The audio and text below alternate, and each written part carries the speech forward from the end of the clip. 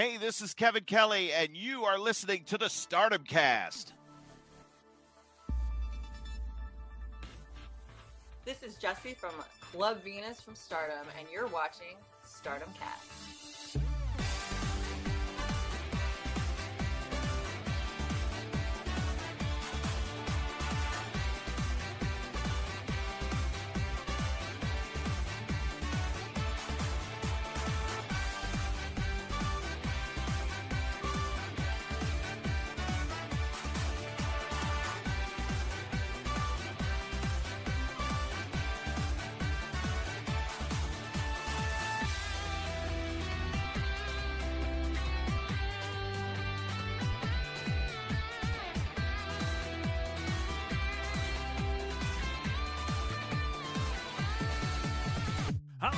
And welcome to the Stardom Cast, your weekly audio source of all things World Wonder Ring. Stardom, I'm your host, Rob Gooden. I'm joined, as ever, for the first time in what seems like forever, on the actual correct day, Mr. Matt Turner. Matt, it's Wednesday and we're actually recording. Yeah, you're actually right. I just realized that it's, I think, the first time in a few weeks we've actually recorded on a Wednesday, just because there was no shows that dropped last week. And the week before was Dream Queendom. So you're right. It feels nice to be back in the groove. And Rob, since we're back in the groove, is it okay with you if I start the show out with a little funny story, sir? I would love nothing more, Mr. Matt. So last night, I'm sitting on my couch and I'm doing my EO and Kyrie watch. And my lovely wife is in the other room on a Zoom meeting for church. And obviously I can't hear the other people what they're saying, but I can hear what she's saying because she has her headphones in. And she says these words, Rob Goodwin. I want to congratulate our new vice president of the church, Dave Taylor. Now, I'm sure you and anybody else that's been a wrestling fan for over 20 years understood where my mind went. I'm like, oh my goodness, is the new vice president of our church Squire Dave Taylor, the Blue Blood? William Regal's former tag partner? Now, obviously, I understand Dave and Taylor is a very common name, especially over here on where I live in Pennsylvania.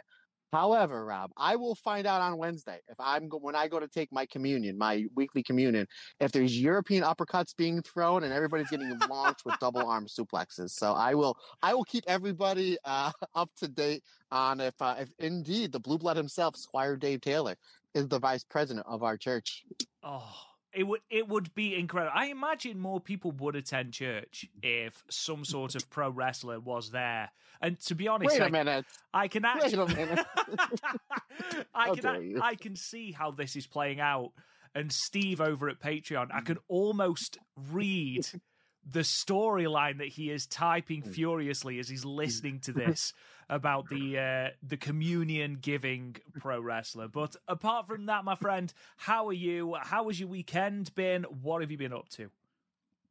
I'm great, my man. It is cold. It is cold out. When I left for the gym this morning, it was 10 degrees, which for a fair, if you're doing the non-metric system, 32 degrees is freezing. So it was 22 degrees colder than freezing. So it is cold. We just got over a snowstorm just yesterday, and then supposedly we have another one coming this weekend. So we really haven't had too much snow over the past 2 years. We really lucked out for usually how much snow this area does get, during snow season. So again, we just had one now, and we got another one coming in supposedly this weekend. So we shall see. I do have to ask you this question, sir, since we're talking about the weather. Are the weathermen in England as wrong as they are over here in Pennsylvania? Because they are wrong like 90% of the time, and somehow they still keep their jobs. Yeah, I've never known anything be such a whole heap of guesswork. And yet we still put so much faith in these people. There's a famous story from, at least in England anyway, and we don't typically get extreme weather. We don't typically get earthquakes or hurricanes or tornadoes or anything like that. We're very lucky in that regard. But I remember, well, I don't, my dad does. I think it was the early 90s. And we had one weatherman. His name was Michael Fish. Bit of a weather legend. And he went out national television, and there'd been rumors circulating that we were going to get a tornado.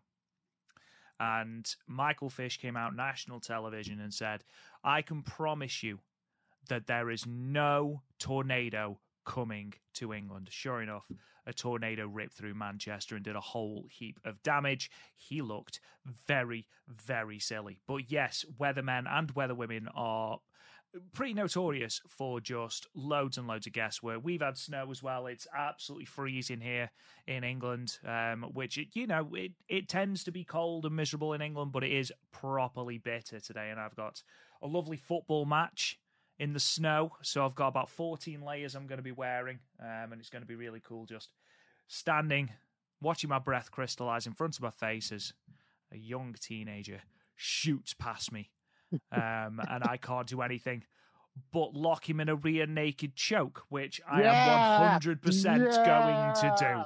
Now remember, when you lock that in, buddy, remember, and nobody can see this because literally I'm in my car doing this podcast, remember that you have to get your cutting bone, what they call cutting bone number 3, which is our cutting bone number 1, which is your thumb, your hacksaw Jim Duggan hoe thing. That you want to get that up, buddy. You want to get that cutting bone. If you feel on underneath your thumb, there's a bone that almost sticks out of your hand. That's what they call cutting bone number 1. You want to get that into his throat as deep as possible and then push down on his head. So there's your tip from your Uncle MT today. For everybody, a free tip on how to choke somebody out. I love the fact that you're just advocating violence against someone for having the audacity to just be younger than me. But yes. How dare they? Yeah. How dare your parents wait until they were older to conceive you? Who do they think they are? But yes, I must admit, I am not in any way looking forward to it. But there we are, though. That is the hand we have been dealt. It's probably colder in Philadelphia. You're not moaning, so therefore I shouldn't moan either. And do you know what else we shouldn't be moaning about, Matt? Stardom right now, because Stardom is on a little bit of a roll, an O'Connor roll, if you please. So before we kick into anything that we are going to be talking about, which of course we're going to be talking about the show from Anjo, which was the 8th of January. We're also going to be talking the first of the shows from Osaka, the day show, which had the 2 prelude tags on it. And we're also going to be talking a little bit about Julia's match with Trish Adora at the Battle in the Valley show from this last Saturday. We've also got a whole heap of news from a Stardom press conference, because what on earth else is new? But before we get into all of that, Matt, what's coming up on the Patreon this week? On Patreon, we released our alternate commentary of Mina Shirakawa defending the Wonder of Stardom Championship against one Natsupoi. I had an absolute blast doing that with you, my friend. Haven't seen that match in a few months, and really one of the low-key matches of the year that I don't think enough people talk about. And I think we even said it after we got done watching it, like, wow, this was an absolute blast watching Mina and Natsupoi go at it for the Wonder of Stardom Championship. And that match was very, very violent. And speaking of very, very violent, we also did a watch-along of one of the most dangerous encounters in the history of mankind from Pride back in 2002. Don Fry taking on Takayama. And I wanted to wait. Obviously, me and you text a lot. We talk quite a bit. And I wanted to wait to ask you on the air. Rob, I did mention that after you watched the match and you left your podcast room, that your life would change. Do you feel any different after watching Pride and Takayama for the first time? It's an interesting sort of discussion we're going to have about this match, because I do think my entire life has changed because of it. I think you're right. I think, we talk about years in BC and AD, but now it's very much BP and AP, which is, of course, before Pride and after Pride, which is how I'm going to be measuring my years from now on, because goodness gracious me, the state of Takayama's face. I remember we did when we were talking about All-Star Grand Queendom, and Tam Nakano had taken such a beating at the hands of Julia that she got welts all over her face and looked, like a different person. And that's nothing. That is nothing to how Takayama's face looks after about 30 seconds. The man looks like someone has gone to town on Play-Doh. He looks an absolute mess. But God almighty, Matt, was it entertaining? I can tell you're changed already because you talk about what we call soccer, you call football quite a bit. And this is the first time, and you just mentioned 2 minutes ago that you said you're going to choke somebody out. So it seems like that you're more violent now. That Rob, that's why I can see you're a changed man, sir. You are a changed man. But also on the Patreon, I released this past weekend my review of a phenomenal stellar Stardom show, All-Star Dream Cinderella, that had Tam Nakano and Julia as the main event. That was for the Wonder of Stardom Championship and a hair versus hair match. And then coming up next week, our alternate commentary is the reunion of Thunder Rock as Io Shirai's last Stardom match as Mayu Iwatani and Io Shirai taking on the Oedo Tai team of Kagetsu and Hazuki. So that's what we released this past week, and that's what's coming up next week. Yeah, and we've got obviously things are going to be changing over on patreon.com/StardomCast. Is going to be very Matt-led again, and we're going to be sort of rejigging the tiers. That's going to come into effect as of the 1st of February, so January remains unchanged, and we'll start rejigging those tiers and hopefully getting everyone the right content. As I mentioned last week, fingers crossed that's all sorted. We're not going to have any issues when we change to that format. Let's, Matt, kick into some news then, because we've got a whole heap of news, even if we've only got 2 shows to review. We start with the Stardom press conference, as Stardom had their Supreme Fight press conference yesterday, so the 16th of January. And we now have the full official card for Stardom Supreme Fight 2024, which is going to be taking place on the 4th of February. We already knew that we were getting Maika versus Saya Kamatani for the World of Stardom Championship, and Saori Anou making her first title defense against Starlight Kid. But we also have, and this is the entire main card, I'm sure there'll be a match on the pre-show, the future of Stardom Championship will be on the line. Rina will be defending her title against Yuzuki in her 5th title defense. Also, just under the radar, Rina recently became the 4th longest reigning Future of Stardom champion. Her reign currently sits at 250 days. So a bit of a low-key title reign, but doing very, very well with it. In a multi-woman tag, an 8-woman tag, sort of an all-star tag, if you will, Mayu Iwatani, Utami Hayashishita, Nanai Takahashi, and Azumi will be taking on the team of Julia Suzu Suzuki, Mirai, and Yuri in what promises to be a banger. Matt, check your watch, my friend. What time is it? It's only time!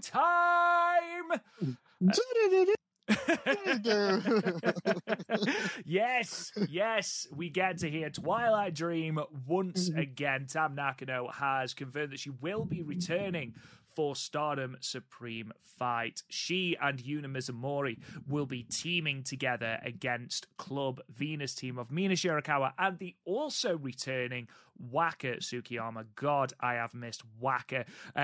Waka coincidentally will be returning on this Saturday's show, on the night 1 of the doubleheader at Takadana Baba. So definitely check those 2 shows out. We're going to be talking about those in a minute. And then, of course, those 2 aforementioned title matches, Saori Anou versus Starlight Kid and Maika versus Saya Kamatani. Matt, how much of this press conference did you watch? Because I feel like we need to talk about the sheer volume of drip on show. Jesus, Stardom turned out. Enjoy. You've got Saya Kamatani wearing that absolutely gorgeous red gown. You've got Utami looking like only the most gangster of gangsters. Maika looking like an utter badass. There was some fine gear on show. Yeah, I saw a good majority of it. I was very disappointed by the lack of pies being thrown. No one got put through a table. Mayu didn't set anybody on fire. However, they made up for it just by how fantastic everybody looked. You mentioned Saya Kamatani. She clearly picked out that red dress as something very symbolic towards the red belt. We saw her in the press conferences that she had when she was Wonder of Stardom champion, and very much like Rossi Vice. You know, maybe she's taking a page out of the most well-dressed person in all of wrestling. She would always dress in something white that would coincide for her Wonder of Stardom, the white belt, her challenge defenses. With this, she went right to the red dress, and I was like, whoa, she looked like an absolute star. And if there is an upset that does happen coming up on the 4th, we now know what Saya Kamatani would look, how she would look, excuse me, with the red belt, the World of Stardom Championship. But yeah, I thought that the press conference was fun. Again, despite the lack of, somebody driving through the building with a car or some of the nonsense that usually we see in a Stardom press conference, but obviously super excited for we knew what the 2 main event matches were going to be, but I'm super excited for that all-star tag match. And I'm super excited for the return of one Tam Nakano. Now, real quick, Rob, I just want to kind of just take a left turn here just for a second, my friend, because where I see this could be a huge opportunity for us here on the Stardom cast. Tam made mention she'd probably be returning during Cherry Blossom season, which means you kind of figured that she would come back at the big show coming up at the end of Spring All-Star Grand Queendom. I mean, you even kind of fantasy booked. We know that Julia at that time comes late spring, early summer. She'd be making her way out of Stardom, probably into WWE. And our kind of thing was, well, let's close the book on Tam and Julia. Tam's return would be at that show, and Julia's final match would be at that show. Just do Tam and Julia and close the book on that show. However, we're getting the Tam return about 2 months earlier than we thought, which does mean, Rob Goodwin, there's a very possibility that come Philadelphia, it just may be Tam time, sir. I feel like we may be walking the Tam Road the entirety of the time in Philadelphia, especially if we see Tam and she wins. Imagine Tam with a belt. I don't think Matt would be able to contain himself. It was also announced that other members of the roster, Koguma, Natsupoi, Momokogo, and there was another one I feel really bad for missing them out, are going to be at Stardom Supreme Fight. So we are progressively integrating more and more people that have been injured for a long time into the Stardom ranks again, which is really, really good news. I'm very, very excited about that. One of my favorite moments of the entire press conference, though, has to be the announcement of this multi-woman tag. Mayu Utami, Nene Takahashi and Azumi versus Julia, Suzu, Mirai, and Syuri. Nanai couldn't be at the press conference, unless I'm very much mistaken. She was at the Sariism show, so couldn't be there.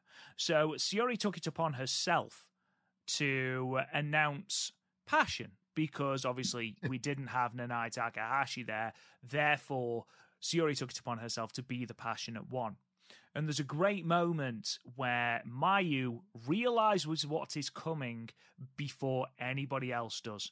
And as soon as Syuri says, I will be the passionate one, Mayu covers her ears.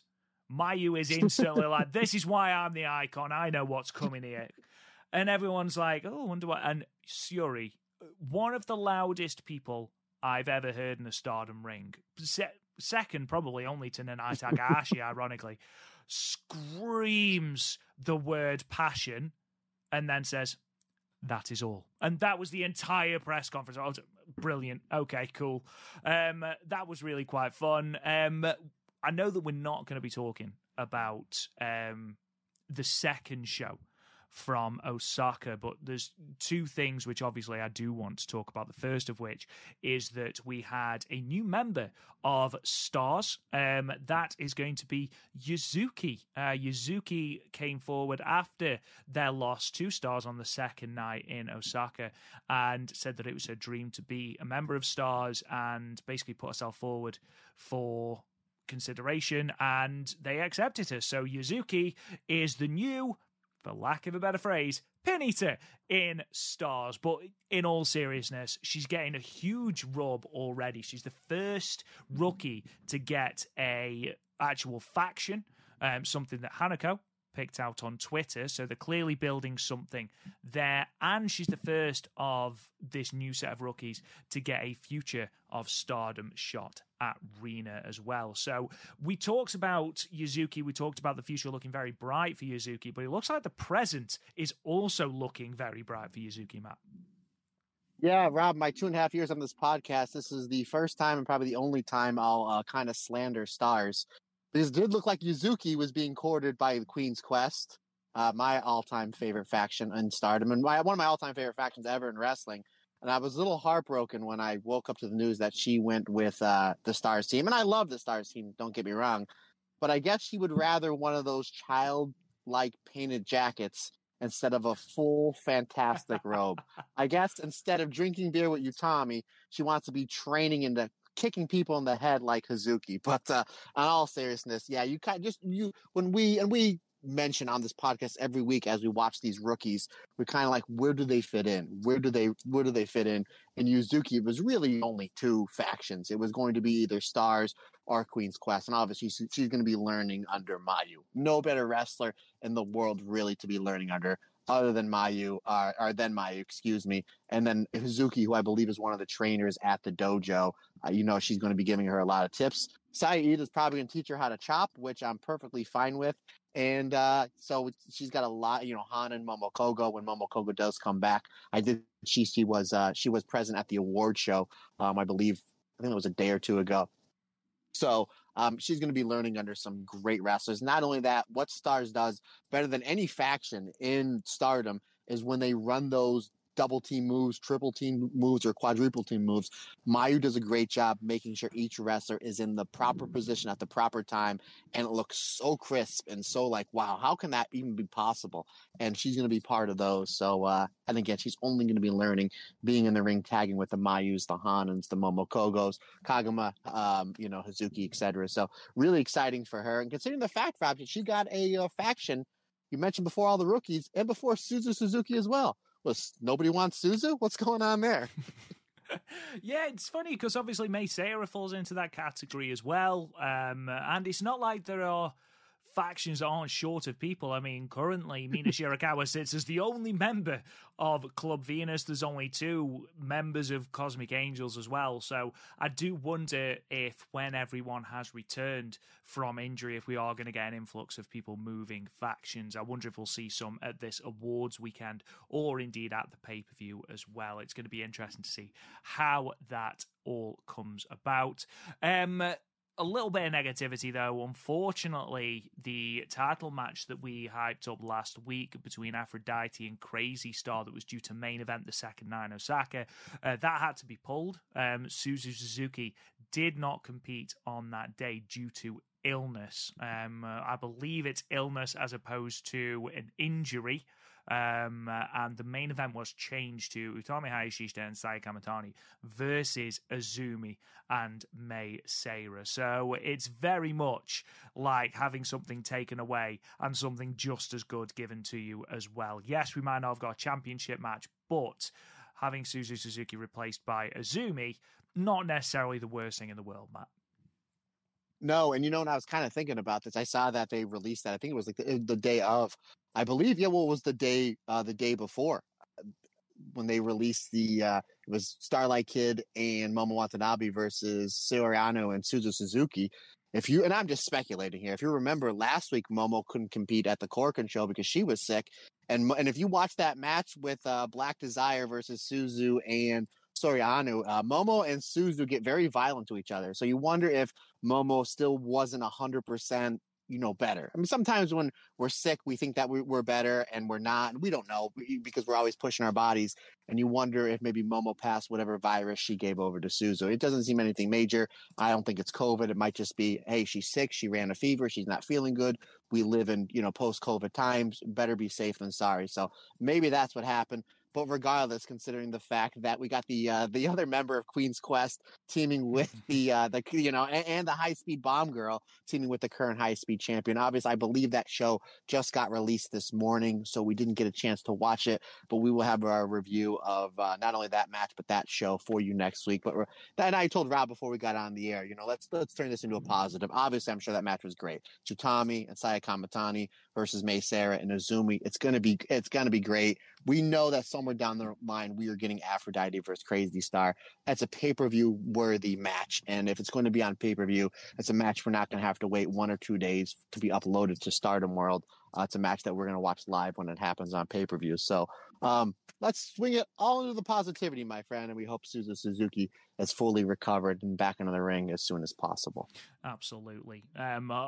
On the back of that, we have the positive that I mentioned earlier. Waka Tsukiyama will be returning to action She is going to be returned to action on Saturday, as I mentioned before, teaming with Mina Shirakawa against the team of Maika and Hanako. It's going to be great to see Waka. It's going to be great for Mina Shirakawa to have something to do rather than just be in undercard throwaway matches, especially as this Nanai thing seems to have been put on the back burner for now. I'm sure it's something we will revisit very, very soon, but it's nice to see Club Venus together.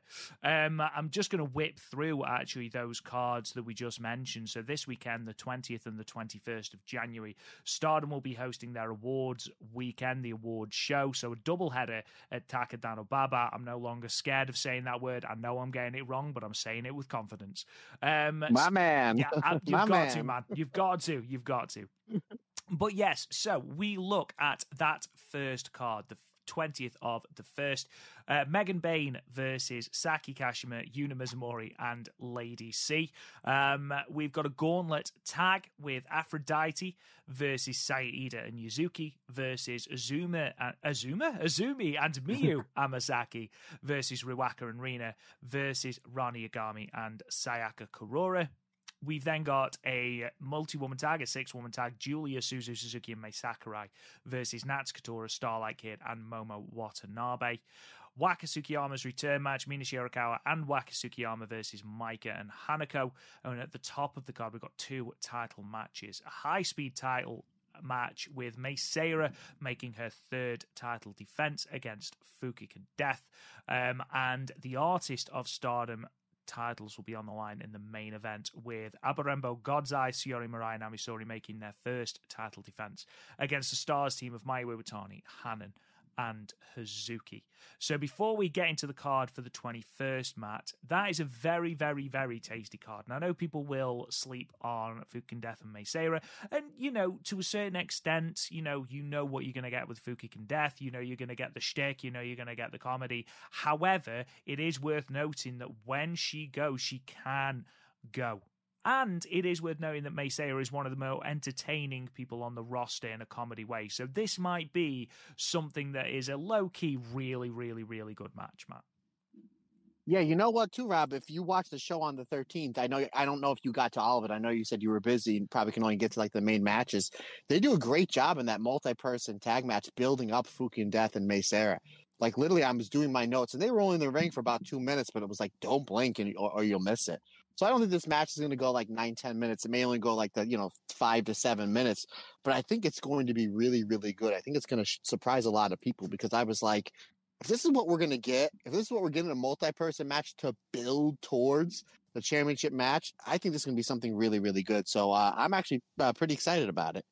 Yeah, I mean, like we've said, we know we're going to get the shtick, we know we're going to get things like that, but it is worth noting that she has had matches as Fukigen Death, and it has been good. And after all, who are you to doubt the clown? And obviously it's Mei Seira's turn to, because as we always say, if you want to be the clown, you got to beat the clown, Matt Turner, and that's what Mei Seira is going to be doing. That Artist of Stardom title match, though, that main event is going to be brilliant. I don't see God's Eye dropping it after one defense. I'd be very, very surprised, but it's going to be an all-out bang. And I don't often say this because time limit draws, say what you will about them in Stardom, but I would not be disappointed if this went 30 minutes.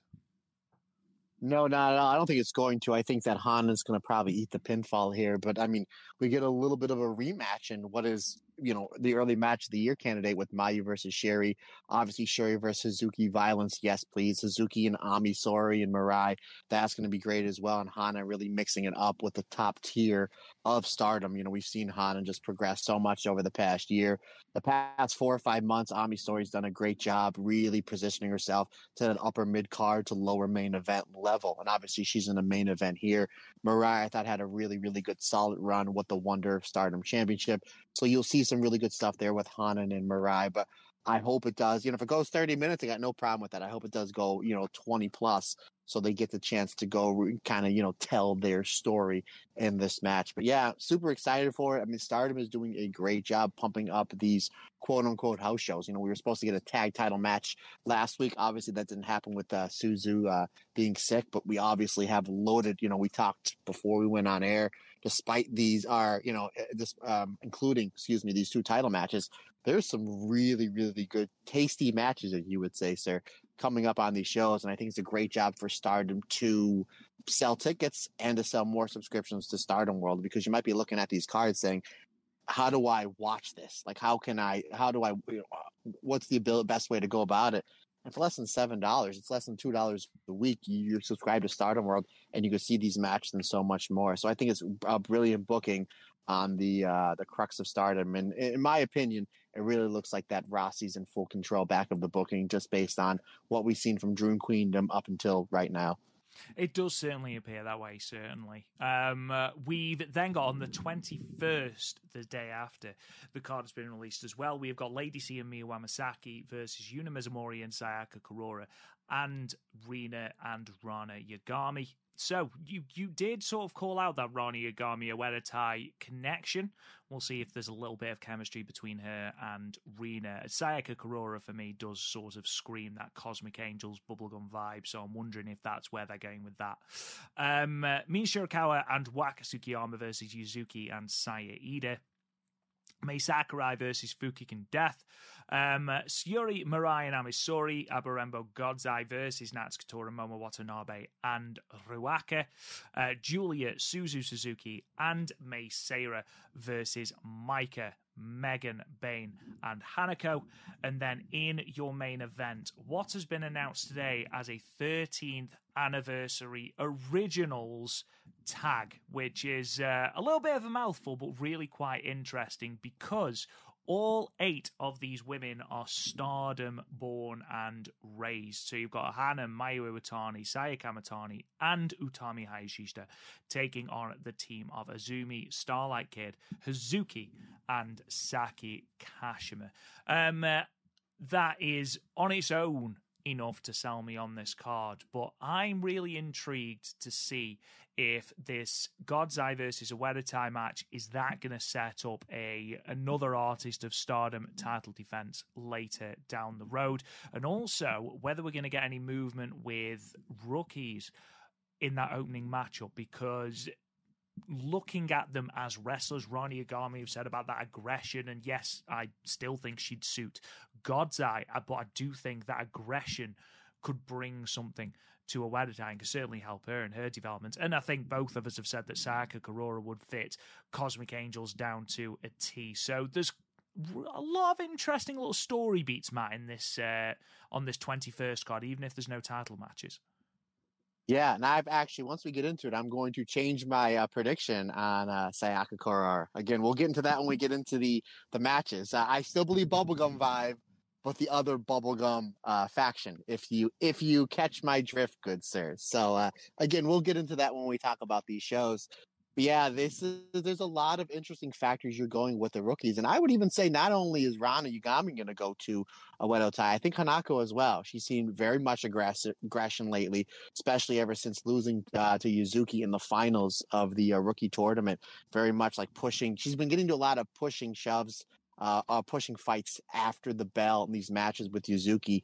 So you wonder maybe if Rana and Hanako are going to go to Oedo Tai. And as much as we joke that Oedo Tai have like 4,000 members, they have not had a new member. And I could be wrong, since Momo Watanabe defected at the end of 2021. I mean, look at, not only that, but they lost Saki Kashima. So I think they may be due for 1 or 2 new members. Again, they have not had a new member. Again, I'm thinking about the roster through my head, Rob. Am I wrong? The last time that they had a new member was when Momo defected. I think you might be right. Matt. So maybe. I mean, it wouldn't necessarily be a defection. Obviously, none of the rookies are currently affiliated. But it's nice to see that we are getting some movement on that. And obviously, it's only going to help their development as well, which is the main thing. Someone, however, who is not going to be around after the Stardom Awards show will be Megan Bayne, per Rossi Ogawa, and reported by our good friend, Mr. Scotty Wrestling. It will be her final weekend. Her final match, of course, being that 6-woman tag, Julia, Suzu, and May, versus her, Micah, and Hanako.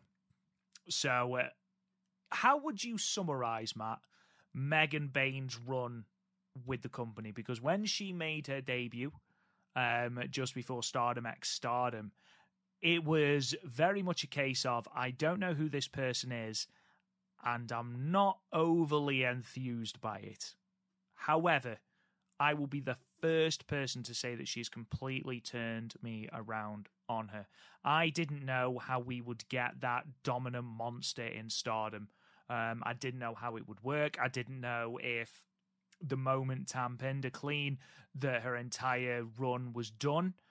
However, the partnership with Divine Kingdom, the brilliant partnership between her, Mei Seira, and Suzu Suzuki has not only offered a level of personality that I think she may have been lacking other than I Am a Monster. She's got that personality. She's got that sort of straight edge to the comedy vibe as well. I think overall, her run, if it was to get experience, to get in-ring reps, to be able to develop as a character, I think this run can only be described as a success, even if she didn't win any of the championships. She won the tag league, and I think her development is clear for everyone to see. Rob, you got to think, let's back this up a little bit. Her debut, and it's none of really her fault, literally came at the worst time possible. You have one of the best shows in Stardom history, night one of the 5-star Grand Prix, end with Saya Kamitani's injury, and everybody is like a hush upon the crowd. And then she comes and she attacks the World of Stardom champion. And again, not many people know who she was. And even if they knew who she was, outside of Mercedes Moné maybe attacking Tam, I don't think anybody really would have, I don't mean to sound disrespectful, cared, because everybody was worried about Saya Kamitani. Like literally, even like Utami, who was like the one that introduced her to the group, it was just like, you can tell she's looking at her friend Saya. Like it was a real life moment. So it was just like her debut, again, really no fault of her own, really came at the worst time possible. But again, you can't delay it. You're there. You have to do the angle. It just, unfortunately, an injury happened, and just happened to happen at the main event of this phenomenal show. So it was like, you're kind of starting from, ground zero. And then it just build. And they did a great job building her for Tam. I think a lot of us thought, okay, once Tam beats her, like she'll go back to the States, and she stayed over in Stardom and just developed as a wrestler, as a character, as a personality. Had those 2 phenomenal must-see matches with Julia. Had some great tag stuff with Micah as part of Divine Kingdom, especially in that finals match with Crazy Star. Basically had like the good cop bad cop duo with Mei Seira. Literally to the point when you watch these multi-person matches, you pretty much know how the end of these matches are going to happen. Whatever team is on the other side, you're like, okay, who's the pin eater here? You know, not only they eating the F5, but it's going to end with a whole bunch of people doing dives, May going up to Megan Bayne trying to say something to her, and then Megan Bayne just deadlifting May up and just throwing her onto everybody that's on the outside, and then taking the pin eater and then F5 in them for the 3 count. Obviously, she threw the clown. She was down with the clown. We'll never forget probably the best F5 from her. And I know you're laughing because it just seemed like, I remember watching it. If you go back and watch it again, you think that your free throws for half a second, because she throws poor freaking Death in the air like so fast, so hard that she almost levitates there for a second, like when Io did that moonsault and that Thunder Rock title match against Kyrie and Mako Satomura. You're like, wait a minute, like literally just freaking Death just defying gravity. I guess when you're an alien clown, you can do that, but like it's been nothing. To answer your question, absolutely overachieved. And the rumors are true that when she comes back to the States, she's going to AEW. She's a made person. I mean, she literally, from the moment she cuts the curtain, and obviously AEW, they're a $1 billion company. They'll have bigger production than Stardom. So when she cuts the curtain, and you have all that entrance and all pop and circumstances on Megan Bayne. You have someone that's tall, that's good looking, that has a presence, that has an aura, and then the bell rings and she can go with any style wrestler, whether it's the faster style, whether it's the harder hitter style, whether it's somebody that's going to suplex her. I mean, we've seen that she's been able to, I mean, in the match with Aphrodite, again, we'll talk about, she German suplexed Utami and Sai Kamatani at the same time. She can do a top rope moonsault. We saw that in the match with Julie. You know, she knows psychology. She has her timing down. So she was good coming in, but coming out of this Stardom run, I mean, she's just A++, and I expect her to have a huge year, you know, working with the Tony Storms, working with the Shitas, etc. In AEW. So I'm excited to watch her on my TV, whether that's every Friday, whether it's every Saturday, whether that's every Wednesday. She'll be one that I'll definitely keep an eye out for her AEW run. But her Stardom run was nothing more than a home run, catching the home run and then hitting a grand slam. I mean, A++ for me, my friend.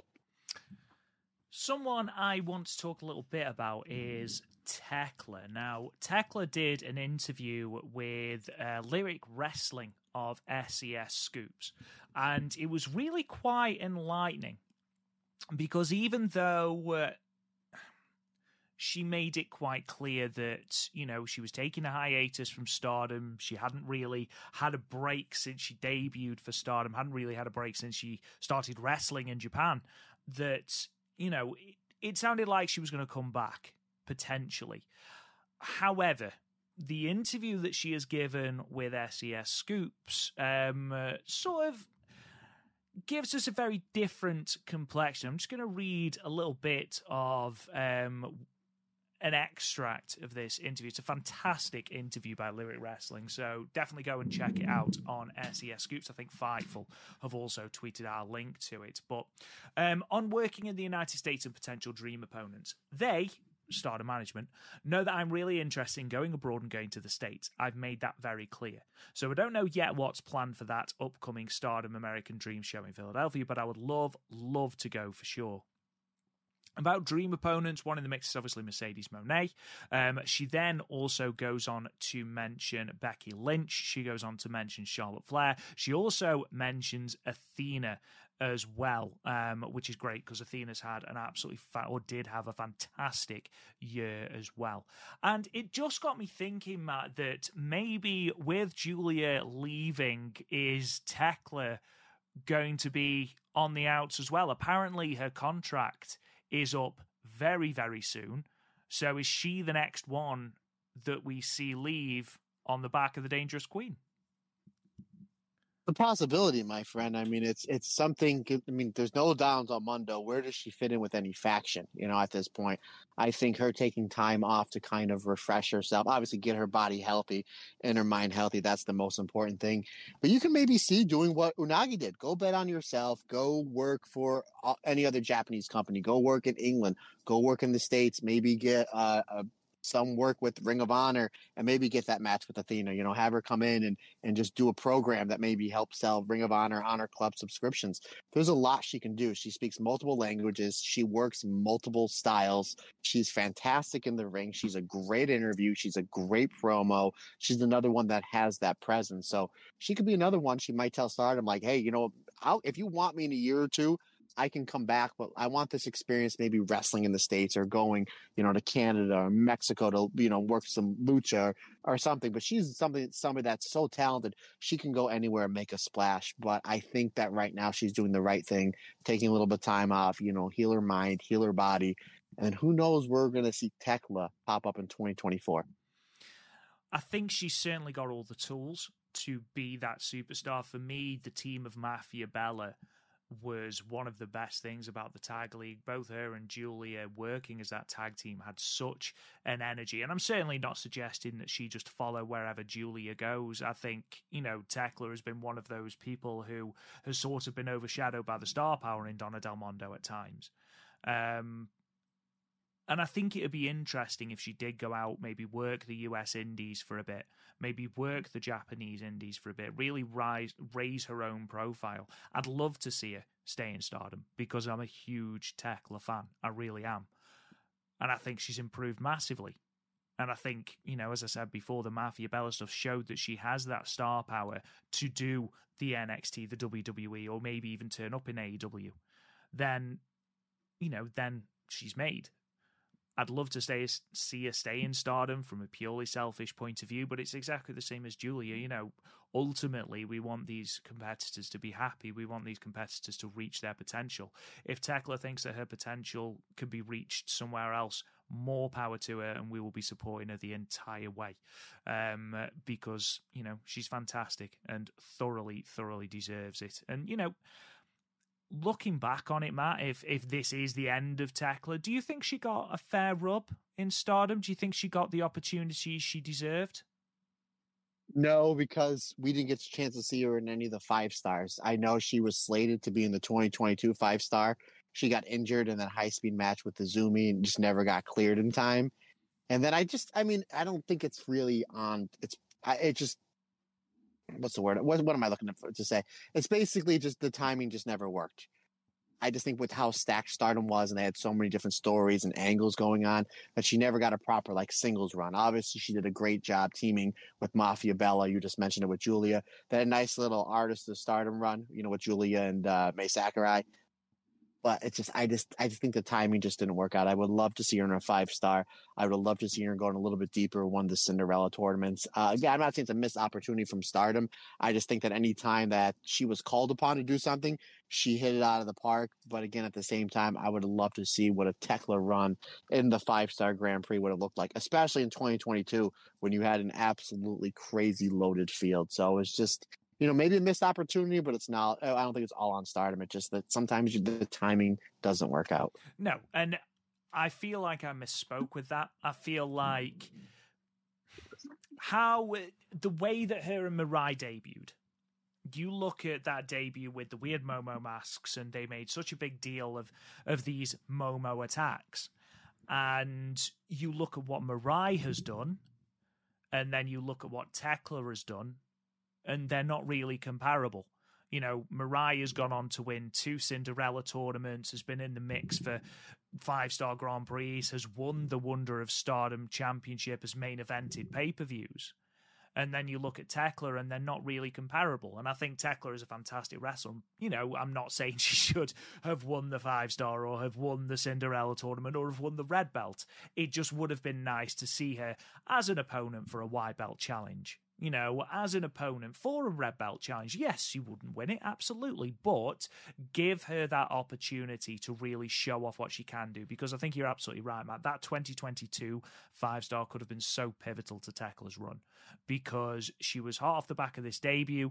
She'd won the SWA belt as well, so she'd won that singles championship.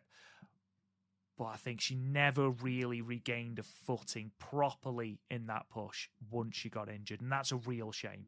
But yeah, whatever happens with Tekla, we wish her nothing but the best. Fingers crossed she is in Philadelphia.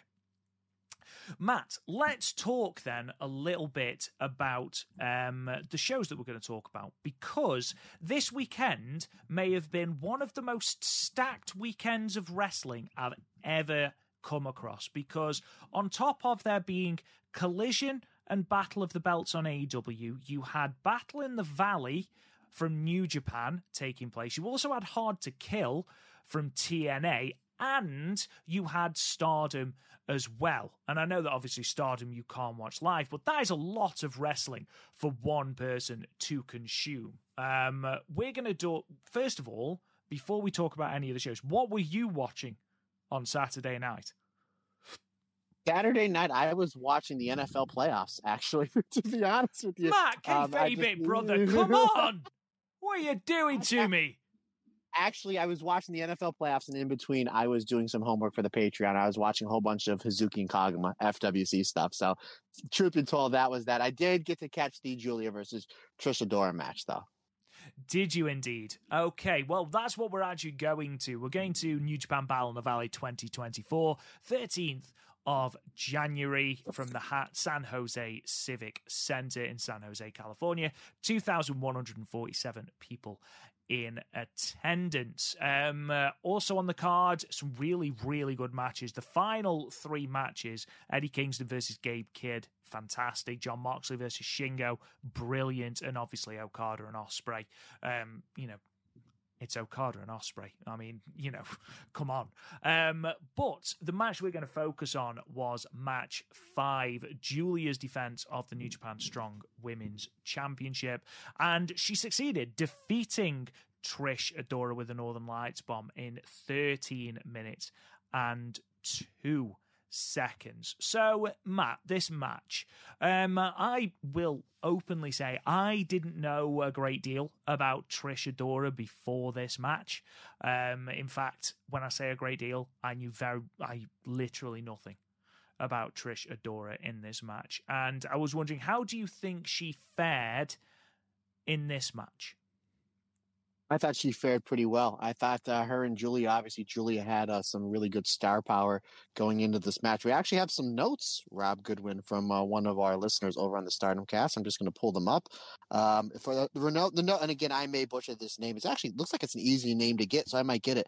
The notes was from our listener, Thomas Byer, that he was over at this Battle in the Valley show. He gave me some notes on all of them, on a good majority of the matches, and actually sent a video of Will Ospreay's entrance. So thanks, Thomas, for sending those out. But he basically said that when Julia came out, everybody there in San Jose knew who she was, incredible star power, and that she will adapt very well to the U.S. audience, depending on wherever she goes when her contract is up, whether it's WWE, NXT, AEW, so on and so forth. But and thank you, Thomas, for sending over those notes. And thank you for the fantastic support. We greatly appreciate you. And thanks for the kind words he said. He did say, told me to tell you that you do amazing work. Oh, so there you go, buddy. Thank you, Thomas. Appreciate that. Getting you over, brother. I thought she worked out fairly well. Sometimes when you have these matches ups with you have wrestlers from different countries. Obviously, we know Julia has done a great job at expanding, her English, the English language. But sometimes you can have little language barriers, even though sometimes wrestling can be, a worldwide language. I thought Trish and Julia worked out very well together. Julia worked a little bit more of an American style in this match. And by that, I mean taking her time. She was over. From the moment she cut the curtain, she was over. You can tell Trish, you can tell she was fired up. You can kind of tell that she had a little nerves going on because this has got to be the biggest match in her career on this big stage, wrestling for New Japan Championship against what is probably going to be the biggest free agent in all of wrestling in 2024. I thought she delivered. I thought she was great here. I think there was a lot of new eyes on Trish Adora, and a lot of those people are going to watch what she's doing next. I know she wrestles quite a bit on Ring of Honor. I don't know if she's signed to an AEW Ring of Honor deal, but if I was Tony Khan and the brass, I would definitely sign her up as soon as possible before somebody else does. Julia gave her a lot. We talk ad nausea on this podcast that when Julia's wrestling somebody that's, I don't mean to say below her, but again, that's the middle of the card. We've seen her do it with Han, and we see her do it with a lot of these rookies, when Miyu first started wrestling, that she's able to give her opponents a lot in the match, and then to ultimately beat them at the end, which again, you're building up your opponent in the match. That makes Julia have to overcome some adversity towards the end. And that's basically what this was. It was a very Julia style match, which is a good thing because it made Trish look really, really good. And at the end, it was, she fell victim, as everybody does, my friend, to the Dangerous Queen's Northern Lights bomb. Solid match. I wish it would have went maybe a little bit longer. Went 13 minutes. I would have really liked it, maybe 15, 16 to kind of flush out their story. But I really, really enjoyed it. I gave it 3 3/4 stars. Yeah, I think there was bits I certainly like. I think it started quite slowly. If I'm being brutally honest, there was a lot of sort of unnecessary give and take a little bit. But the moment they went outside and just started throwing each other over their heads in suplexes, the match really kicked into the gear that we wanted it to get into. By the time Julia pinned Trish, the match had really heated up for me. So yeah, it was 3 1/4 stars. It's, I'd say, one of Julia's weaker title defenses, but you look at that run, the Megan Bayne match was great. Azumi match was great. The one at the Multiverse United 2 show, which you, of course, were at, Matt, was a really, really good match. Even the Amisori match and the High-End match were really good. I think this is just below them, but that's not a knock on Trish Adora, who I thought did a pretty good job, if I'm being perfectly honest. Did you manage to watch any of the rest of the card, Matt? No, I wanted it. I mean, like I said, I just didn't get an opportunity to. But I'm from what everybody told me. I mean, how Okada and Ospreay, how can that not be great? I'm assuming that's Ospreay's last match as a full-time member of the New Japan roster, as I believe his contract is up in a month. So what a way to go out than Okada. And obviously, I heard Moxley and it was Moxley and Shingo, right? It was Moxley and Shingo just beating the ever-loving hell out of each other. It was great. I heard that was great. And then who won who's the number one contender? Is it Steph Vacker? It is indeed Steph Vacker. That was literally going to be my next point. I knew where you were going, brother. I took my time. I Memphis it. I stalled to get there. That's what I did. You did. I love it. You did. Yes, Stephanie Vacker on the pre-show came out on top in her match to become the new number one contender to the New Japan Strong Women's Championship. We talked about it before, the fact that Julia is leaving Stardom. She is leaving New Japan as a result, especially if she goes to WWE. So she will need to drop that title. We talked last week about how that could potentially be Stephanie Vacker. Whether it is Stephanie Vacker, I don't know. Has she got the star power? Maybe not. Does she need heating up? Maybe. I don't know. I don't know enough about the world of Lucha and things like that. I think she's great, but, it does depend on what they're going to do with Julia. Is there one big money match, no pun intended, that you can get out of Julia before she leaves for her to drop the title? Because as good as Stephanie Vacker is, and I think she would be a good champion, is she that money match? Probably not.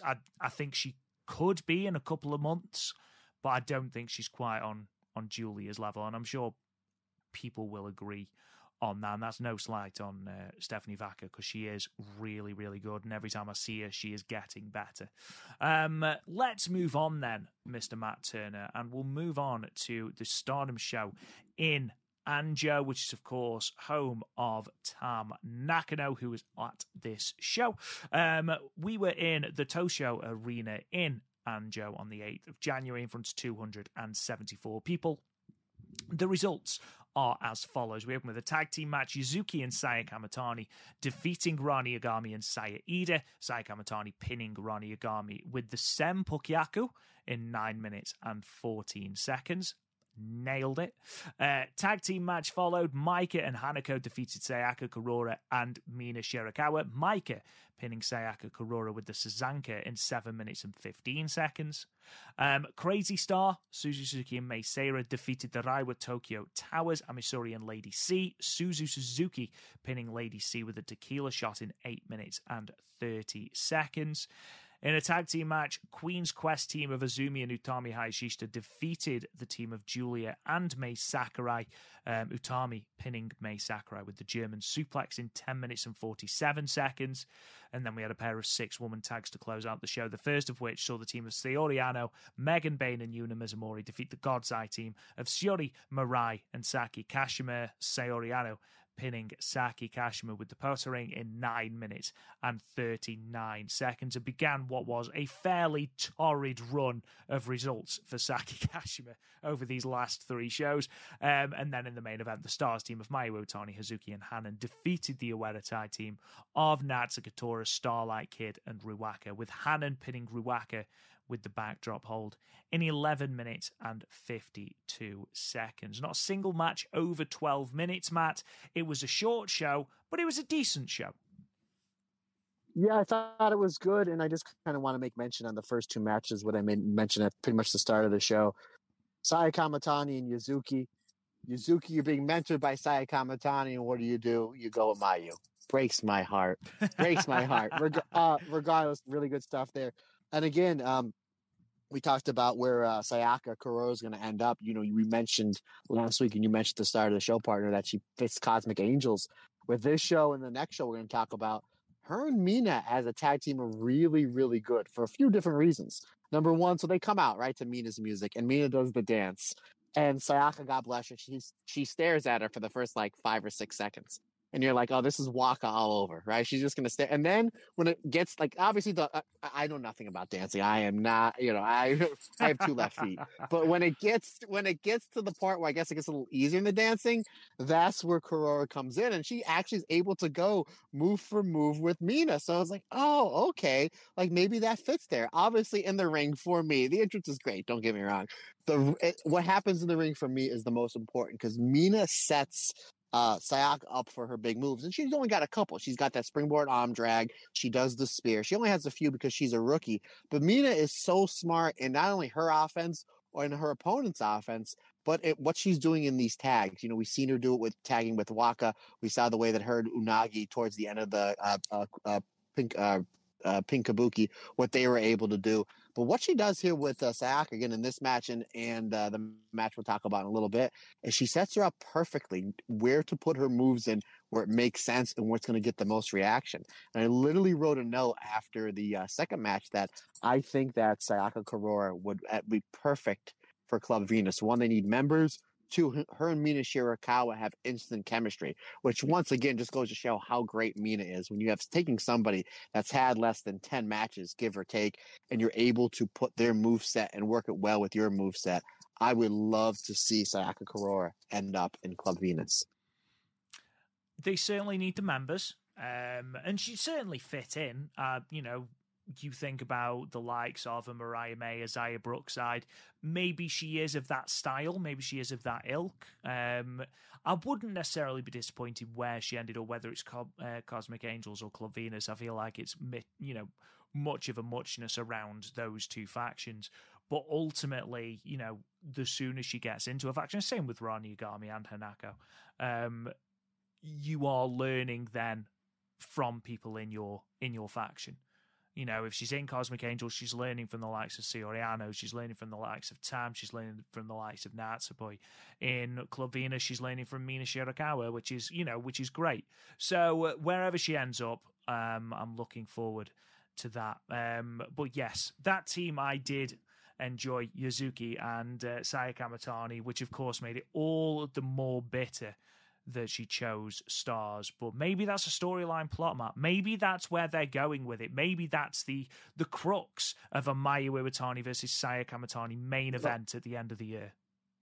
Oh, or maybe for the show, or for All-Star Grand Queendom for the IWGP Championship, even though I think it's going somewhere else, which we'll get into at the end of this show. But Rob, can I talk about match 4 leading into segment 4, sir? Of course, please do. Now, obviously, the match is great. It's Utami, it's Azumi, if it's Julia, and it's Mai Sakurai, right? However, what me and my wife like to do is, if time permitting, at 7 o'clock, we like to watch Jeopardy together. And I'm not very good at it. If there's like a sports question or a band category, I do fairly well with it. So we get done eating dinner, and I just start this match, and I have the iPad, and I have my notebook. I'm taking notes. She said, hey, 7 o'clock's coming up. Do you want to watch this match? Do you want to watch Jeopardy? I said, hold on, let me watch this match. I press the thing. It's a 23-minute segment, something like that. I said, it'll end 2 minutes at 6:58. So 2 minutes before Jeopardy starts. It's perfect. So this match is really good. Obviously, Utami and Julia, before Julia leaves, that's the match. Maybe to answer your question before, who does Julia drop the Strong Championship to? I would not be heartbroken if it's Utami, and we see Utami with not only a tag run with Saya, but we see her doing a run with the New Japan Strong Belt. Obviously, Sakurai, she's fantastic. She fits very well in with Julia. Great match, 3 3/4 stars. However, I like to let everybody in a little bit on my personal life because this is going to be funny, and I know you're going to get a pop out of this. So the match ends, and I'm like, there's still 6 minutes left in the segment. That's weird. Maybe it got cut wrong. And all of a sudden, the announcer makes an announcement. I don't know what he's saying because I don't speak Japanese. And you see all the cameras and everybody turn to the front, and then you hear, and I'm like, oh, and now I'm sitting on the couch with my iPad, right? And all of a sudden, you can just see the eye of my wife, who is the complete opposite of walking the Tam Road, my friend. She's like, oh God. I was like, oh, I said, this is what this last segment, 6 minutes is, or whatever the segment is. She's like, really, 6 minutes of Tam? I got to put up with 6 minutes of Tam. So Tam comes out and I take the iPad and I turn it just a little bit towards my wife. She gets in the ring and she's like, oh, she's dressed so terribly. She looks like she's going to ask you to put your luggage up over seat C19.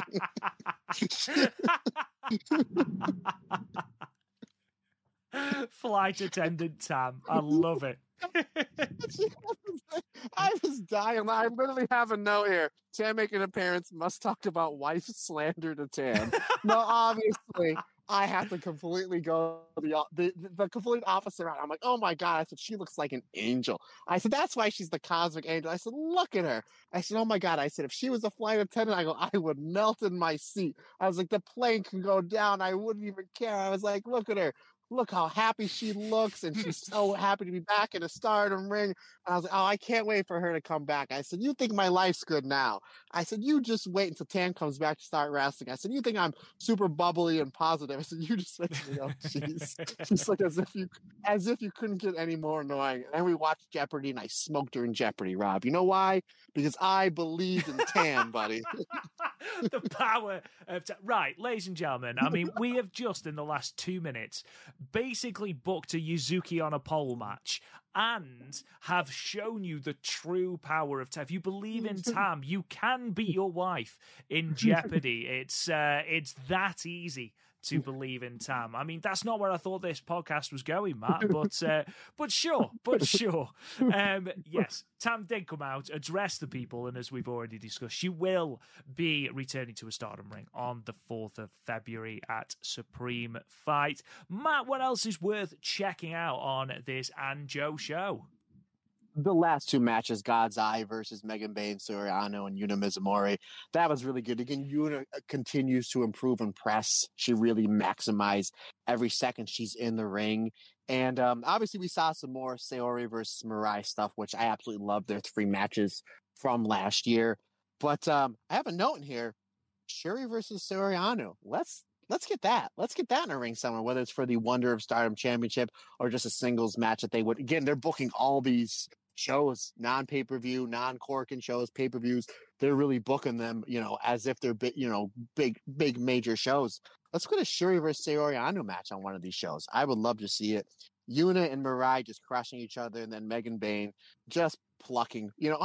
How else can this match end, right? You got Megan Bayne in there, Saori and Shuri's doing great stuff. Yuna and Mirai are just crushing each other with lariats. But of course, it ends with Megan Bayne it wasn't Megan Bayne, it was Soriano with the pottering on Saki Kashima. I thought there was one point where they did tease she was going to F5 poor Saki Kashima. She might have wound up very much like her former tag partner in Fuki and Death, floating in the air. But she might have been. That's not for me, brother. But I thought that match was really good.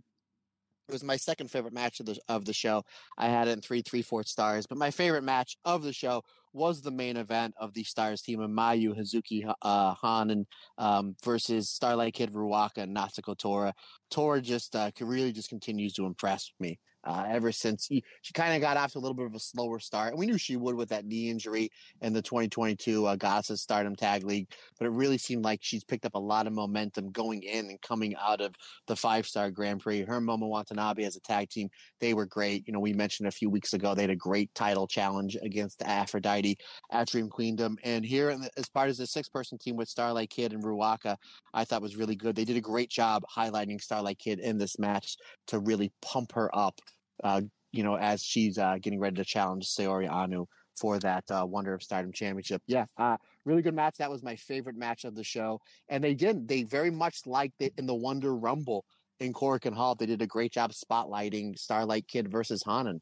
So maybe that's a match somewhere we'll get down the line. Considering the fact that their combined age is like 41, I'm assuming that that's a feud we're going to be seeing for a major championship somewhere in the next 2 or 3 years. 3 3/4 stars for me, my friend. Yeah, I don't think I'd be disappointed if we saw that anywhere, really. That Hanan and Starlight Kid partnership, you can really build on that now. You've already got them facing off as part of this 13th anniversary tag match. You can build on the fact that it was Starlight Kid who eliminated Hanan last to face Soriano for the white belt. The chemistry is fantastic. I think, you've got that additional heat between, Hazuki and Natsuko Tora. They always have really, really, really fiery matches. There's history with Oedetai. There's history with Natsuko Tora being Hazuki's final match before retirement. Mayu and Natsuko Tora, Mayu and Starlight Kid. That sort of partnership is always going to be great, and it was here. I thought that was a really interesting thing you just brought up. Seoriano versus Syuri for the white belt. Because I believe the white belt is the only belt in Stardom that Syuri hasn't held apart from the high speed belt. That she's eligible. That she's eligible. Damn it. Beat you to it. You knew I was going to go. You're like, Matt, walk through this door. I'm going to slam it in your face. Damn. See, the Don Fry fight has... The Don Fry fight, yes, the Don Fry fight has really made you a more aggressive person. I love it, and I think that's for the best. I think it's what was needed. Was certainly to up my aggression level ahead of this football match tonight. Oh my god. Anyway, so it's interesting because there's such a clash of styles there between Seoriano and Syuri, and I think they would complement each other so well. But also, who would you have win? Syuri is incredibly well protected. Aside from the loss to Mayu, which I think everyone expected, a loss to Mayu isn't going to harm anyone in Stardom, it's Mayu.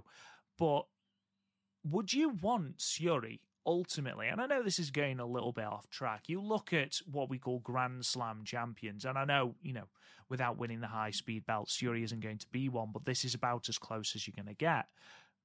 Do you think Syuri deserves to be a Grand Slam champion? Do you think she deserves to be looked on in that same sort of breath as, as Io and Mayu?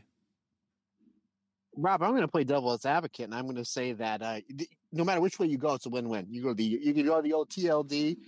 Does Sherry deserve, to answer your question, does she deserve to be a Grand Slam champion? Absolutely. Again, a lot of this, when I'm watching this kind of in my own bubble, a lot of stuff I'll refer to my wife to, and she's very big on Sherry winning the Wonder of Stardom Championship, just based on what Saya did with the belt in 2022, and then what Sherry did with the red belt in 2022. Like, why wouldn't you build Sherry up? And so it's just going to make that belt better. Like when Io won back the white belt after she had that mammoth run with the red belt, you just made the white belt that much more important. And then she loses to Momo after they built Momo back up in the beginning of 2018. It would almost be kind of like the similar psychology here, that now it's like you have a belt on Sherry, you have the white belt on Sherry that has been built up really, really well, really in its entire history, but really since 2018, it's just been hit after hit after hit after hit with the Wonder of Stardom Championship. And now you can literally main event any show, any pay-per-view with her with the Wonder of Stardom Championship. And you're making her Grand Slam champion. On the other side, if Soriano is signed full-time to Stardom, you have Soriano go over Sherry clean, in which I'm sure will be nothing short of an instant classic. And then you're building not only Soriano up more, but you're building the white belt up even more, considering the fact that you're beating one of the greatest wrestlers, not just in Stardom, but in all of wrestling, coming off a phenomenal run with the red belt back in 2022. If that's the way that they go with it, again, it's a win-win-win. Or they could just be like, we don't know what we're going to do. We're just going to have it go 30 minutes. I'm not going to say no to a 30-minute match with Soriano and Sherry, but I would, again, Stardom does a great job building these matches up, these multi-person matches, and a good chunk of that match was Sherry versus Soriano. And I don't know if just when they were putting it together, that's what made the most sense, or if it's somewhere where they're going down the line. Regardless, I thought it was very interesting to see the two of them pair up. Let me change the question then. Do you think she will win the white belt one day? Or do you think there is too many in the queue already for the white belt? We've talked so long and hard about Hazuki. We've talked about, Starlight Kid needing that moment. We've talked about the elevation of Azumi. Of course, Soriano's currently holding the belt, which brings Natsupoi into that conversation. If you are Stardom, where does Syuri sit in that pecking order for the white belt? Yes and yes, Rob. I think she will win the white belt, but there is too many people in the queue, maybe in a year or two, depending on what she wants to do. Depending, again, we don't know. We see a lot of movement with some of these Stardom wrestlers over the last handful of years. I think she's perfect for the Stardom, hard-hitting Japanese style. But maybe she kind of wants to do what Nakamura did and kind of slow down her style and go over to the States and learn more of the American style. Sherry's talented enough that she can do really anything she wants, and she can go anywhere she wants. I do see her winning the white belt maybe in a year or two. Again, because we have so many in the queue. We have Natsupoi. It looks like she's lined up. Rob, who knows? Maybe Starlight Kid gets it. We thought Starlight Kid, there was a lot. I mean, we did the alternate commentary on Starlight Kid versus Saya Kamatani for the white belt about a month or so ago. And I remember going into that match and watching that match. They could have pulled the trigger any second to put on Starlight Kid. And we thought she was ready 2 years ago. And considering the fact that Soriano isn't supposedly signed, maybe this is just a transitional run to get the white belt onto Starlight Kid. Again, and we'll talk about that more in our preview show in a few weeks. But maybe it's Starlight Kid. Maybe it's Natsupoi. Mina still needs and has earned that long run. And speaking of earning, nobody's earned that white belt more than Hazuki. So that's all in the mix. But then you throw in the next year or so, you throw Sherry in the mix. Think about this, Robin. All the fantastic listeners of the Stardom Cast. Think in the next 18 to 24 months, your white belt picture is Mirai, Soriano, Natsupoi, Hazuki, Mina Shirakawa, Shuri, Starlight Kid, Hanan. Come on, folks. That's just money printing money. I mean, really. You're not wrong. You're not wrong. And the human Cadillac, Dorian DeVille. There you go. There you go. He's gonna probably challenge for the red belt, though. I mean, come on. Again, we need that main event for April, don't we? Let's be honest. I've heard rumors that he is available for the Philadelphia show, so who knows? Let's move on then. Let's talk about this first night of the doubleheader from Osaka. 13th of January 2024, as I've already mentioned, that mammoth day of wrestling, New Year Stars 2024 in Osaka, day one, from the Edion Arena, Osaka Stadium number 2, in front of 290 people. Before we get into the matches and the results, there was quite a few empty seats, Matt, that I noticed in this crowd. And this is usually an arena where Stardom draw relatively well. So was that surprising to you? Yeah, it really was. And considering the fact that it's back-to-back nights, and considering the fact that, again, the second night we were supposed to have that big main event for the Goddess of Stardom Championship. And again, I don't know what the draw was or what the seats looked like for the second night. Obviously, Suzu had to pull out of his last minute, so I'm assuming most of the seats were already bought. But considering the fact that, again, we've been covering these shows for years and years, and these shows usually in Osaka are usually pretty packed. So and this show was an excellent show. So I don't understand what was the reason for the lower draw. No, it was because the empty seats were noticeable, and unfortunately, were on the cam when wrestlers were walking to the ring. So something to keep an eye on. They did draw a few more tonight too, if only 9 more.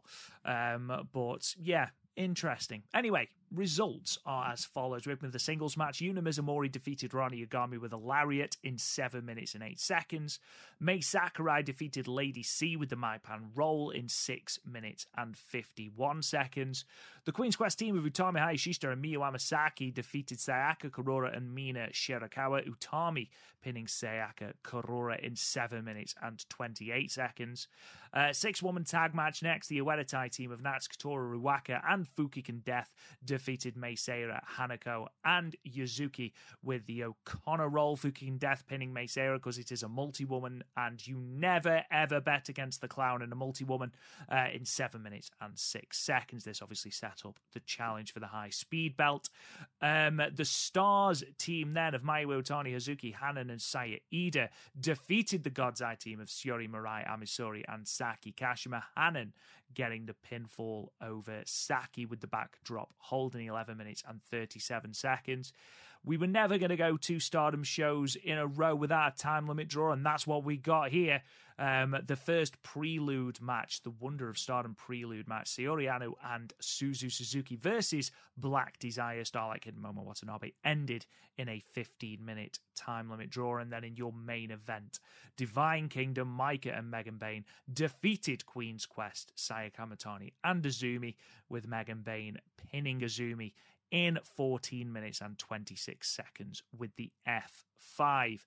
Couple of things then from this show. First thing is those top 2 matches are great. Those are the 2 matches you absolutely need to check out. We're going to talk about those in a moment. Yuna Mizumori getting a pinfall victory, something we don't see very often. Someone who did extremely well last year without a lot of recognition. Obviously, this match set up Fukigen Death versus Mei Seira.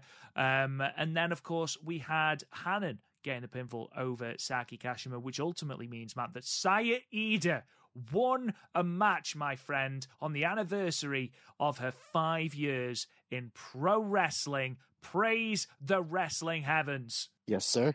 Now, for you, which did you prefer? The main event or the semi-main event? I preferred the main event, but it's okay if I go back to correct you on one little thing that's actually going to be somewhat important, Mr. Rob Goodwin. What have I done wrong, good sir? Oh, it's a-okay. I don't blame you. It's probably just the information that you got it from. But you said that Fukigen Death defeated Mei Seira with the O'Connor roll. She actually didn't. She defeated her by countering the Rolling Star, which is Mei Seira's go-to finishing hold, which is interesting because I think that's going to play a role in a 2.9999 count in their high-speed championship, because that I was like, oh, wow, this is very interesting because Mei Seira does not eat a lot of falls, especially not unless it's like a Julia, a Megan Bayne, so on and so forth. So they were going back and forth with their high-speed stuff towards the end. And again, Fukigen Death, and I mentioned at the beginning of the show, was on point. She was fantastic. And then Mei Seira does the Rolling Star, which I still don't know physically how it's possible. And when she rolled her over, Fukigen Death rolled all the way back over and stacked her for the 3 count. So I think that's going to play a role into a falsie that I think a lot of people are going to bite on. So with that being said, Mr. Rob Goodwin, I'll tell you right now, I gave the co-main event 4 stars and I gave the main event 4.25 stars. I like the main event a little bit more. I think they did a great job on both matches building towards the Wonder of Stardom Championship match and the World of Stardom Championship match. And that was the whole purpose. It literally said on the graphic, that's the prelude match. But I'm more pumped up for the Saya Kamatani versus Megan Bayne match. I think the co-main event leaned a little bit more with Mobo. Again, Starlight Kid and Saori Anou is going to be great. And they had great interactions in the match. But there was a part of me that I was like, I really want to see Momo versus Saori Anou. The Wonder of Stardom Championship match. Maybe this because I'm just a huge fan of Momo Watanabe, but I thought there was a little bit more of Momo versus Saori than Saori versus Starlight Kid, which, don't get me wrong, is going to be great. But the Saya Kamatani and Micah interactions in this main event, again, we talked about it last week. Their match in 2022 for the Wonder of Stardom Championship match was amazing. I put a YouTube video up. It was my match of the week of last week. Go out of your way to watch it. And they did a great job building up this match. Obviously, Saya and Azumi. And I think I was going to text you, and I was like, I'll just talk to him on the podcast. Like, this Queen's Quest trio of these top 3. And I mentioned it all the time. And I know I sound like a broken record. Obviously, Saya and Utami's the top tag team. But when you kind of mix it up and you have Saya and Azumi, or Azumi and Utami, it's still phenomenal. Even Azumi, Lady C, O2 line of Azumi and Miyu, even the trio of Lady C, Miyu, and Rina is fantastic. Hina is fantastic as well. But like Sai and Azumi here, like they just don't miss. They are fantastic, and everything they did with Megan Bayne in the match was really good. And again, God bless Azumi because like she tapped Megan Bayne, Micah tags into Megan Bayne, and Azumi goes to Saya Kamatani. I got this. It's like, I got this, kid. You don't worry about anything. And like Megan Bayne's a good 7-8 inches bigger than Azumi, and Azumi's staring up at her. And again, instead of using her high speed, what does she do? She just starts forming Megan Bayne like, yeah, keep punching that building, like so, absolutely. Let's see what's gonna happen. And again, it's Azumi. I'm never going to tell Azumi how to wrestle. But I thought that was a really good dynamic. But a good majority of the match was just Saya versus Micah. And again, if that's a preview of what we're getting in 2 weeks, my friend, again, you're looking at another potential match of the year candidate already from Stardom. So, but how about you, my friend? Oh, the main event, without a shadow of a doubt. I mean, the dynamic between Megan Payne and Azumi was fantastic. It was very akin to a Smurf trying to knock over a Portaloo. It was pretty incredible, but the history between Saya Kamatani and Micah is what does this for me. You are building this generational rivalry which can span so many years. It's already spanned so many belts, so many tournaments and things. And I think, this final thing for the red belt can be something that is something you can constantly go back to. And there was a nice little bit in the press conference, which I didn't actually go into, which is when Micah was talking about how, she won the belt from Suzu Suzuki, or she won the belt, the vacant belt. And she was talking about how she wants to beat Saya Kamatani with her own moveset. As in Micah's own moveset. Moves she uses all the time. She doesn't want to have to break out something new. She wants to prove that she can beat Saya Kamatani. And I think that's a really cool little story beat as well. Is Micah going to have to resort to something new to put Saya Kamatani away? Or can she beat Saya Kamatani with her standard offense? And I think that's a really cool story beat going in. I did enjoy the exchanges between Soriano and Starlight Kid, but I think, as I've already mentioned, the generational rivalry, the golden generation rivalry, and that history going into it, it appeals more to me than just the Anu and Starlight Kid rivalry, which of course was primarily built from Starlight Kid winning a Rumble. However, that being said, both women gel really, really well. Whichever way they try to go, whether they go for a slightly more hard-hitting one, which they had some really hard-hitting slap exchanges in this matchup, like quite surprising, or whether they try to go a high-speed route or an athletic route, both women are capable of doing both those styles. Yes, you had more Momo Watanabe and Suzu Suzuki in this match, so the focus wasn't drawn away from it slightly, but I still think that was a really good match. I think I gave that match 3 3/4, and then I gave the main event 4, because I thought both matches were great. Both did exactly what they put on the tin. The history behind that main event is what makes it for me. However, in ring, I know Soriano and Starlight Kid will bring it, and they will achieve a fantastic match. I am sure of it. And I know that we're going to be talking about the Supreme Fight pay-per-view in a couple of weeks. I believe it's the week after next. I'm just trying to get my calendar up. It's the week after next. So we'll be giving our predictions and stuff then. But as it sits right now, do you see the white belt or the red belt changing hands? Do you see any potential surprises coming out of those two matches? Before I answer your question, I just want to say that we talked a lot about Momo, Starlight Kid, and Sayori in that match. Suzu Suzuki was amazing as well. Suzu and Momo violence, yes, please. Yes, absolutely. Anywho, obviously this is not my official prediction. We will get into that. If you watch Stardom, you know they don't like to hot shot their championships, especially the red belt and the white belt. Mike and Serrano, they just won it at the big show at the end of the year. No one really expects either of them to drop it. However, put a little doubt in everybody's mind here, just to get everybody thinking. Again, Soriano is not a contract wrestler to Stardom. I really hope she does sign a contract soon if she hasn't already. Maybe this is just a hot shot to put the belt onto Starlight Kid, or maybe they think that there's more money in a Soriano versus Starlight Kid match than there would a Mirai versus Starlight Kid. That maybe they think that Starlight Kid's championship match will be better with Soriano versus Mirai. Again, I don't know that. I'm just kind of just throwing it out there. So I'm just kind of putting that, put a little speculation in everybody's head. Now, as far as the World of Stardom Championship, Rob, you remember, it was heavily rumored and almost confirmed that one Saya Kamatani was supposed to win the 5-star Grand Prix last year, thus main eventing against Tam Nakano. Now, we don't know who was going to walk out of Sumo Hall with the World of Stardom Championship. Maybe it was Saya Kamatani. Maybe they're like, okay, Now we have Saya back. She's full strength. She's crushing it with the Goddess of Stardom Championship. This was going to be the plan all along. This is the chance to get the belt back to her. Again, that's not my official prediction.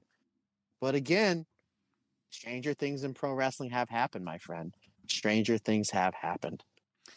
I think of the two belts, the white belt is certainly more likely to switch hands. You talked about the hot shotting. There are only, if I can just get my facts correct, there are only, not including Sayoriano, obviously, there are only 3 title reigns out of 19, again, not counting Sayoriano, that have been under 100 days. Okay? 3 out of 19 have been under 100 days. 2 of those were back-to-back in 2023 in Mina Shirakawa and Tam Nakano. Now, I know that we were coming off the back of the 480-day reign of Saya Kamatani, and obviously we've just had the 180-day reign of Mirai. Do you think they will go for another hot shot? I mean, that will make it, I believe, the shortest white belt reign ever. Again, it's not my official prediction because we'll say that for when we do our preview. Okay. I don't think so. If you're asking me right now, I don't think either of those belts are changing hands. No. However, kind of what I just said before, it kind of does set up that there is a possibility. But regardless, both these matches are going to be great. That whole entire show, and we still don't have what's Suzuki doing. You mentioned, and I didn't know this until you mentioned at the start of the show, that Kagama is going to be somewhere in attendance for that show. Is she cleared? Do we see an FWC match on that show? We don't have Saida on that show. There's a lot of, again, there's only 6 matches that are announced. They could potentially do a tag match or a 6-person match or 1 or 2 leading up to it. So I'm super jazzed for this show. I mean, Stardom is really firing on all cylinders since the end of the year going into the beginning of this year. Yeah, definitely. I like the thought of Mirai and Saya Kamatani. I mean, not Mirai and Saya Kamatani, Micah and Saya Kamatani. Would they do a time? I mean, I don't want them to do a time limit draw. I'd like them to go 29-40, 29-30, and really drill home that story that these two are about as equal as it is ever going to get. And I think that story, will then help that story beat will help the storyline endure even longer. I don't think either belt is changing hands either, if I'm being brutally honest. But again, we'll talk about that a little bit later on. Matt, is there anything else on this card that you would like to talk about, good sir? No, I think that was it. And again, I mentioned before, Mina and Sayaka worked really well together and was even better here against Miyu and Otami. But really, those last 3 matches are kind of the ones to go to. And again, I would, if you have time, definitely watch the exchanges between Fukin Death and Mei Sarah, because you're just like, wow. I mean, if this, again, I think it's going to be a 5-6 minute shot out of a cannon match that we're going to get, and I'm super excited for it. But no, I think we talked about enough, especially those 2 main event matches were well worth your time and your money. Right then, in that case, ladies and gentlemen, we are actually almost done. Which is quite scary considering the fact that we've only been going an hour and a half. Sorry, Colin. But, Matt Turner, before we go anywhere, you know what time it is, in the words of Limp Bizkit. It's Io and Kairi watch. Absolutely, my friend. And very much like the show, not like the show. The show was fantastic. We gave a lot of information. This is going to be very quick as well because they didn't do much on this show, my friend. They didn't do much. Bianca Belair had a match with Bayley, and it was great. Bayley's fantastic. Bianca Belair is one of the best wrestlers in the world, one of the better women's wrestlers. Not only women's wrestlers, one of the best wrestlers under a WWE contract. They have a really good match. Of course, Bayley comes out with all members of Damage Control. Io, Kairi, Asuka, and Dakota Kai. Bianca doesn't come out with anybody. So I'm watching this match, and as it's unfolding, like, there's going to be some interference. And literally all of Damage Control, they are only parked in front of the commentary table. They don't move around to any of the corners, nothing. There's one point where Bianca gets thrown towards the floor towards the end of the match, and Bayley starts yelling to the members of Damage Control, get her, get her, get her. And the ref sees the signal being called, and he goes over, stares at Damage Control, and threatens to throw them out. But he can't because they didn't do anything. Bianca gets back in the match. They are back in the ring. They go back and forth. Bianca hits the KOD, pins Bayley clean in the ring. They go to a backstage segment where Bailey was just like, how come you guys didn't help me? How come you didn't help me? Dakota Kai was like, the ref was watching. We didn't want you to get DQ'd or get the squad or for us to get thrown out.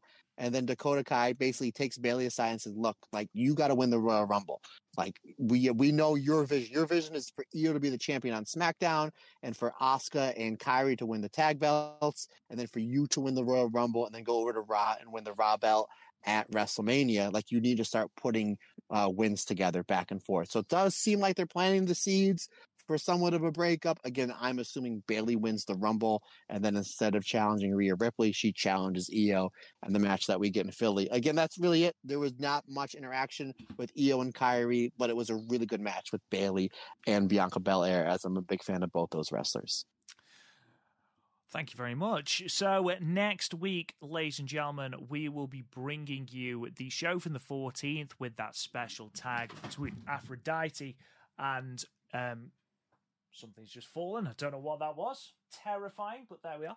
Aphrodite versus Azumi and May Sarah. We're also going to talk to you about the awards weekend, including that Artist of Stardom challenge from Stars and the High Speed Championship match between May Sarah and Fukigen Death. All of that is to come next week, all in as we continue the road to Stardom Supreme Fight. But, ladies and gentlemen, that brings us to the end of this relatively short episode of the Stardom Cast. I just wanted to say a huge thank you to everyone that listens to this podcast, wherever you get your podcasts. If you want to support us, you can by leaving us a review and a comment on the podcast app of your choice. We are physically everywhere, so it truly does help us out. If you are a Patreon, thank you very, very much. Your support is incredible, and we cannot thank you enough. Patreon.com/the Stardomcast if you want to support us further and have even more episodes with me and Matt talking nonsense over the top of them. You can also check out the website, www.thestardomcast.weebly.com, which I am hoping to get the domain www.thestardomcast.com and attach it to that website. So fingers crossed that will be happening in the next couple of weeks as well. I'm constantly updating those spreadsheets so that you have got all of the information you need to start getting into Stardom, so please check those out. If you want to talk to me on Twitter, you can at RealRobGoodwin. If you want to find the Stardom Cast anywhere on social media or indeed on YouTube, you can just type in the Stardom Cast and you will find us. Matt Turner, signs off, good sir. Absolutely. Don't forget, folks, to check out our merchandise page. Rob has updated with some fancy new graphics, including our new logo is on a t-shirt and a pullover hoodie. Now, I do want to make mention, I know there's a lot of the listeners that are going to the show in Philadelphia WrestleMania weekend. If we pull up to the ECW arena and you are wearing a Stardom Cast shirt and or hoodie, I will personally buy you a beer, or if you're not a beer drinker of age, or a drink. So again, I know there's a lot of people that are inquiring about the shirts. You want to wear them to the ECW arena for their Stardom show, come over, show, hey, Matt, look, I got the shirt. We'll take a selfie, whatever you want. I will buy you a drink. Now, speaking of the new logos, I accidentally ordered too many of the new logo, the colored version of our new logo on the stickers. I ordered one on the Stardom Cast email, and then my personal email. And I was like, I don't even know how I did that. I couldn't do that if you paid me. So what I'm trying to say, folks, is I'm going to have a lot of these stickers. I will be shipping these stickers out domestically for $2 shipped per sticker. So if anybody wants the new Stardom Cast logo on the colored version, just send me a message and I will ship those out to you for $2 a sticker. If you want more than one sticker, or if you want the black and white version, let me know. We'll work something out. With that being said, folks, thank you so much for your support. We greatly appreciate it. Any questions, comments, anything you need from me, hit me up on the Instagram and or the Twitter. It's Matt Turner OF, again, on the Instagram and or the Twitter. You want to shoot me an email, that's perfectly fine as well. The StardomCast22@gmail.com is the best way to get a hold of me via email. Folks, thanks again. Greatly appreciate the support. Appreciate all the new listeners of the podcast. Can't do this without you, because like I always say, it's just not my podcast. It's our podcast, because we're all together and everybody's different. Everybody's special.